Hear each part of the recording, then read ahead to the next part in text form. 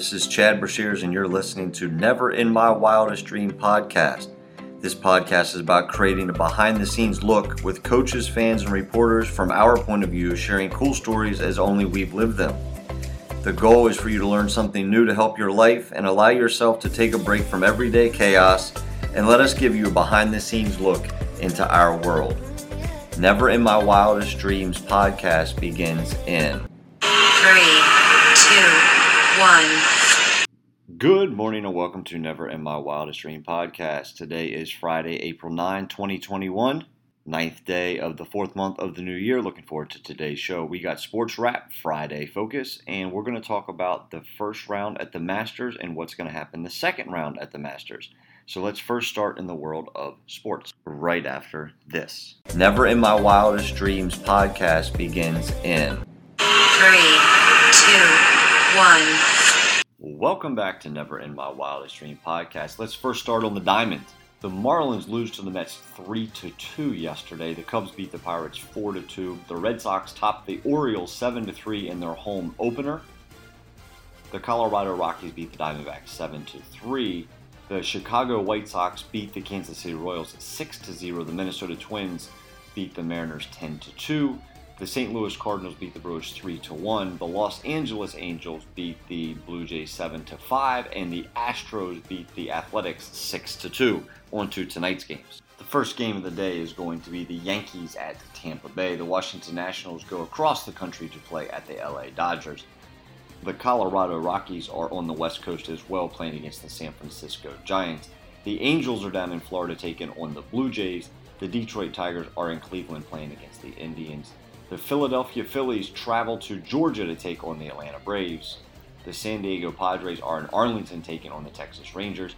The Oakland Athletics are in Houston taking on the Astros. And the nightcap will be the Cincinnati Reds in Phoenix taking on the Arizona Diamondbacks. That is all for the world of baseball. Now on to NBA basketball from last night. The Miami Heat topped the LA Lakers 110-104. Jimmy Butler has 28 points. The Bulls topped the Raptors 122-113. Zach LaVine has 22 points, while Chris Boucher has 38 for Toronto. The Cavaliers beat the Thunder 129-102. Colin Sexton with 27 points lead the Cavaliers. The Mavericks beat the Bucks 116-101. Kristaps Porzingis has 27 points and 27 rebounds. The Jazz beat the Trailblazers last night 122-103. Donovan Mitchell with 37 points, while Damian Lillard had 23 points for the Trailblazers. The Suns lose to the Clippers 113-103. Paul George with 33 points, while DeAndre Ayton has 18 points and 10 rebounds to lead Phoenix. And in the final game of last night, the Pistons beat the Kings 113-101. Corey Joseph with 24 points for the Detroit Pistons, and DeAndre Fox with 23 points for the Sacramento Kings. Now on to tonight's games.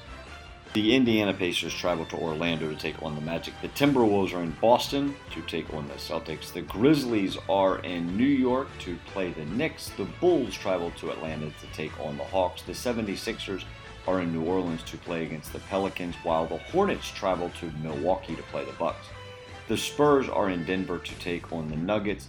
The Washington Wizards go to the West Coast to take on the Warriors. And the last game tonight, the Houston Rockets are at the Staples Center to take on the LA Clippers. That is all for the world of NBA basketball. Now we'll discuss college basketball coaching moves. Former Arizona coach Sean Miller has finally released a statement with regards to his termination. He thanked everybody for the last 12 years in Tucson. He talked about how his sons, Austin Cameron and Braden, have gone to the University of Arizona and that he will always treasure his time there. He talked about the McHale Center on game day. It's one of the things he's going to miss the most. The pageantry, the magic of the crowd, the pep band is unlike any other arena that he's ever been in.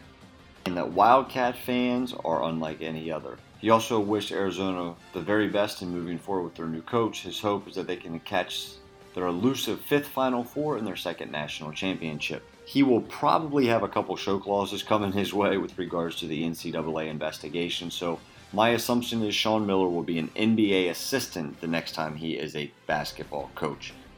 Now on to Hofstra University. Speedy Claxton will be the next basketball coach at Hofstra. He was a star point guard in the late 90s, scoring over 2,000 career points. The running joke was that the facility they play in is the arena that Speedy built. He's replacing Joe Mihalik, who missed part of this past season on medical leave, as well as transitioning into an advisory role within the school. Coach Mihalik is 64 years old. He went 141-92 at 7 seasons at Hofstra. Speedy is the right guy for the job, the athletic director said, and we're looking forward to seeing him at the helm. So that'll be a big move there. He was an assistant under Joe, and I'm looking forward to seeing if he keeps Mike Fairley on staff as well. I miss seeing those guys when I was out on the road recruiting. Now on to other college news. The University of Maryland has extended Mark Turgeon's contract through the 25-26 season. He also has an increased pay up to roughly $3.4 million over the next couple years of that contract. Minnesota is now off the hook at Rick Pitino, as New Mexico has paid for his buyout with regards to becoming the new head coach at the University of New Mexico. One other thing that happens this time of year that's kind of crazy is assistant coaches jumping and moving to different spots. So here's a couple guys that I actually know pretty well, and they're jumping around, and it's kind of interesting to see where they're going to land. But Patrice Days is going from Coastal Carolina to East Tennessee State University. Jamie McNeely is going from Texas A&M to Minnesota. There's a Patriot League assistant who's going to Indiana State. A head Division II coach is going to be going to Lamar. And it looks like an NJCAA Division I head coach is now going to be an assistant at Texas Tech. Once I know more about these, I will also be able to pass that along. Looks like Eastern Michigan has narrowed it down to the final two that they want to interview, which would be Stan Heath and Michigan State's Dwayne Stevens. And Central Michigan has some names that have popped up as well. It looks like alum and current head coach at Southern Utah, Todd Simon, is in the running for that, as well as former Grand Canyon head coach Dan Marley. And I'm not really sure how he fits into that, but he would be one of the ones that they're looking at as well. JUCOs are the Wild West right now. A ton of openings are going on out there, so once I get those, I'll be able to pass those along as well. That is all for the world of college basketball. Now on to the Masters. They said the course was going to play totally different from the way that it played in November, when Dustin Johnson was able to go and create a 20 under, which shattered all the records that were set by Tiger back in the day. But they said the course was going to play totally different, and it actually did. It was pretty wild to see some of the numbers that were thrown up there yesterday. But, you know, just an example, Bryson DeChambeau, who won the U.S. Open, shot a 76. Jordan Spieth was only 1 under. He shot a 71. Justin Rose has a really good round of 65, 7 under par. He was the leader going into the rounds today. Tommy Fleetwood shoots a ace on number 16 yesterday.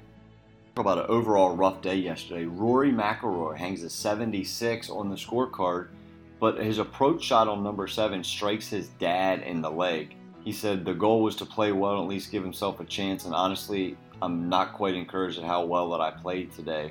But 76, he has a chance to go at it today, which will be pretty interesting to see how he shoots it today as well. One of the other golfers I want to mention is Brooks Koepka. He shot a 74 yesterday. It looks like they're going to have a 3 over par cut. So the 36-hole cut is going to be 3 over par. So it's going to be interesting to see which big names fall into that category and fall into, not making it to the Saturday and Sunday round at the Masters, as they call it. Tomorrow it's moving day at the Masters, so it'll be interesting to see how that goes. But I look forward to seeing what the scores are posted today. We will talk about that on tomorrow's show. That is all for the world of the Masters. When we come back right after this, we will be discussing Friday Focus. Never in My Wildest Dreams podcast begins in 3, 2,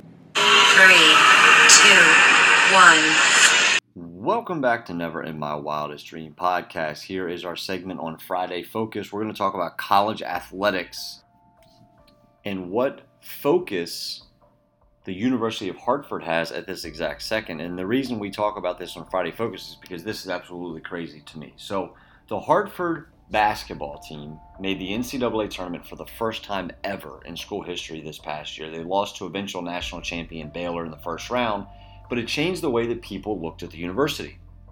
The school got accolades from the governor, the senators, the mayor. Everybody in the state was really pumped up within Connecticut about how this happened for these guys. What nobody understood was going on in the background was a consulting job by Carr Sports Consulting, which is a company run by former UConn athletic director Jeff Hathaway, was looking at the feasibility of the University of Hartford being a Division I sport. The major findings were pretty simple, that the University of Hartford loses $13 million annually on sports, and that Division I funding model is not viable and cannot achieve the goal of becoming a self-sustaining for their sports programs. The study recommends that the University of Hartford should explore viable membership options in the Division III level that would align more with the university's mission. President Gregory Woodward is not happy about this. Obviously, it's gotten out the document you are holding is supposed to be a confidential document. He goes on to say, look at the University of Hartford. How many of our players go pro? 1 or 2 a year? That's not our goal. We will do the right thing for the university, and that's all of our 7,000 students. He said the school loses millions on athletics and that the NCAA tournament will not change this. Everyone thinks when you make the tournament, you hit the jackpot. We didn't get a cent from the tournament, and congratulations to our kids. We're actually losing money doing this. I don't think what the world understands is that everyone who plays Division I sports loses money except for about 22 schools. And I can honestly attest to that because when I was at Shenandoah University in one of our sports financial classes, we talked about that not very many schools actually live in the black and don't live in the red on an annual basis. There are 350 schools at the Division I level, and as we said, only 22 of those actually are operating in the black. I think this is pretty interesting. I mean, I go from the standpoint of being at the Division III level and seeing kids obviously get scholarships such as this. I mean, one of the local kids, Brig McLean, actually plays for Hartford, and this would affect him. You know, obviously he's up there on a scholarship. Now he's going to have to transfer. It is interesting, though, as well as they did, that these findings came out. But to me, the focus question I have is, are you focused on the kids, the student athletes, and the student experience, or are you focused on saving the money school? That's the $1 million question. Sounds like it's the $13 million question at the University of Hartford. This is our Friday Focus. We will be back right after this. Never in My Wildest Dreams podcast begins in 3, 2, 1. Welcome back to Never in My Wildest Dream podcast. I mentioned last night that I was going to go to a Little League game, and I did. The boys played really well. They actually looked really good. Pitching kind of fell apart down the stretch, but they're 9 through 12 years old, but they're good sportsmanship. There was a lot of really good baseball plays, which I enjoy watching at that age. I think that watching Little League baseball is one of the best pastimes ever. Didn't get any food from the concession stand, but did enjoy, watching family and loved ones play, and got to sit up on top of the hill and enjoy that. But got baseball games to watch today. Ironically, I'm going to be rocking the purple and yellow, supporting Smithsburg against the Williamsport Wildcats, but my brother actually coaches at Williamsport, so it'll be kind of a fun battle back and forth with regards to that. But as I tell everybody, I absolutely love the game of basketball. I'm a hoop junkie. It's a passion. I truly care about the game of basketball, but I enjoy the game of baseball too. There's a lot of idiosyncrasies that go into it. There's a lot of unwritten rules in the game of baseball that have been passed down generations that are kind of going away a little bit, but as an older guy now I can actually say that I enjoy watching the game and thinking back to the way I was taught how to play. This is our Friday show. I look forward to talking to you guys tomorrow after we report what happened in round 2 of the Masters as we prepare through the cut to get into moving day. We'll also talk a little bit about Saturday support, and hopefully we'll have somebody on the phone tomorrow that can kind of talk a little bit more about golf going into Masters weekend. Thank you for listening to the show, and we will talk to you soon.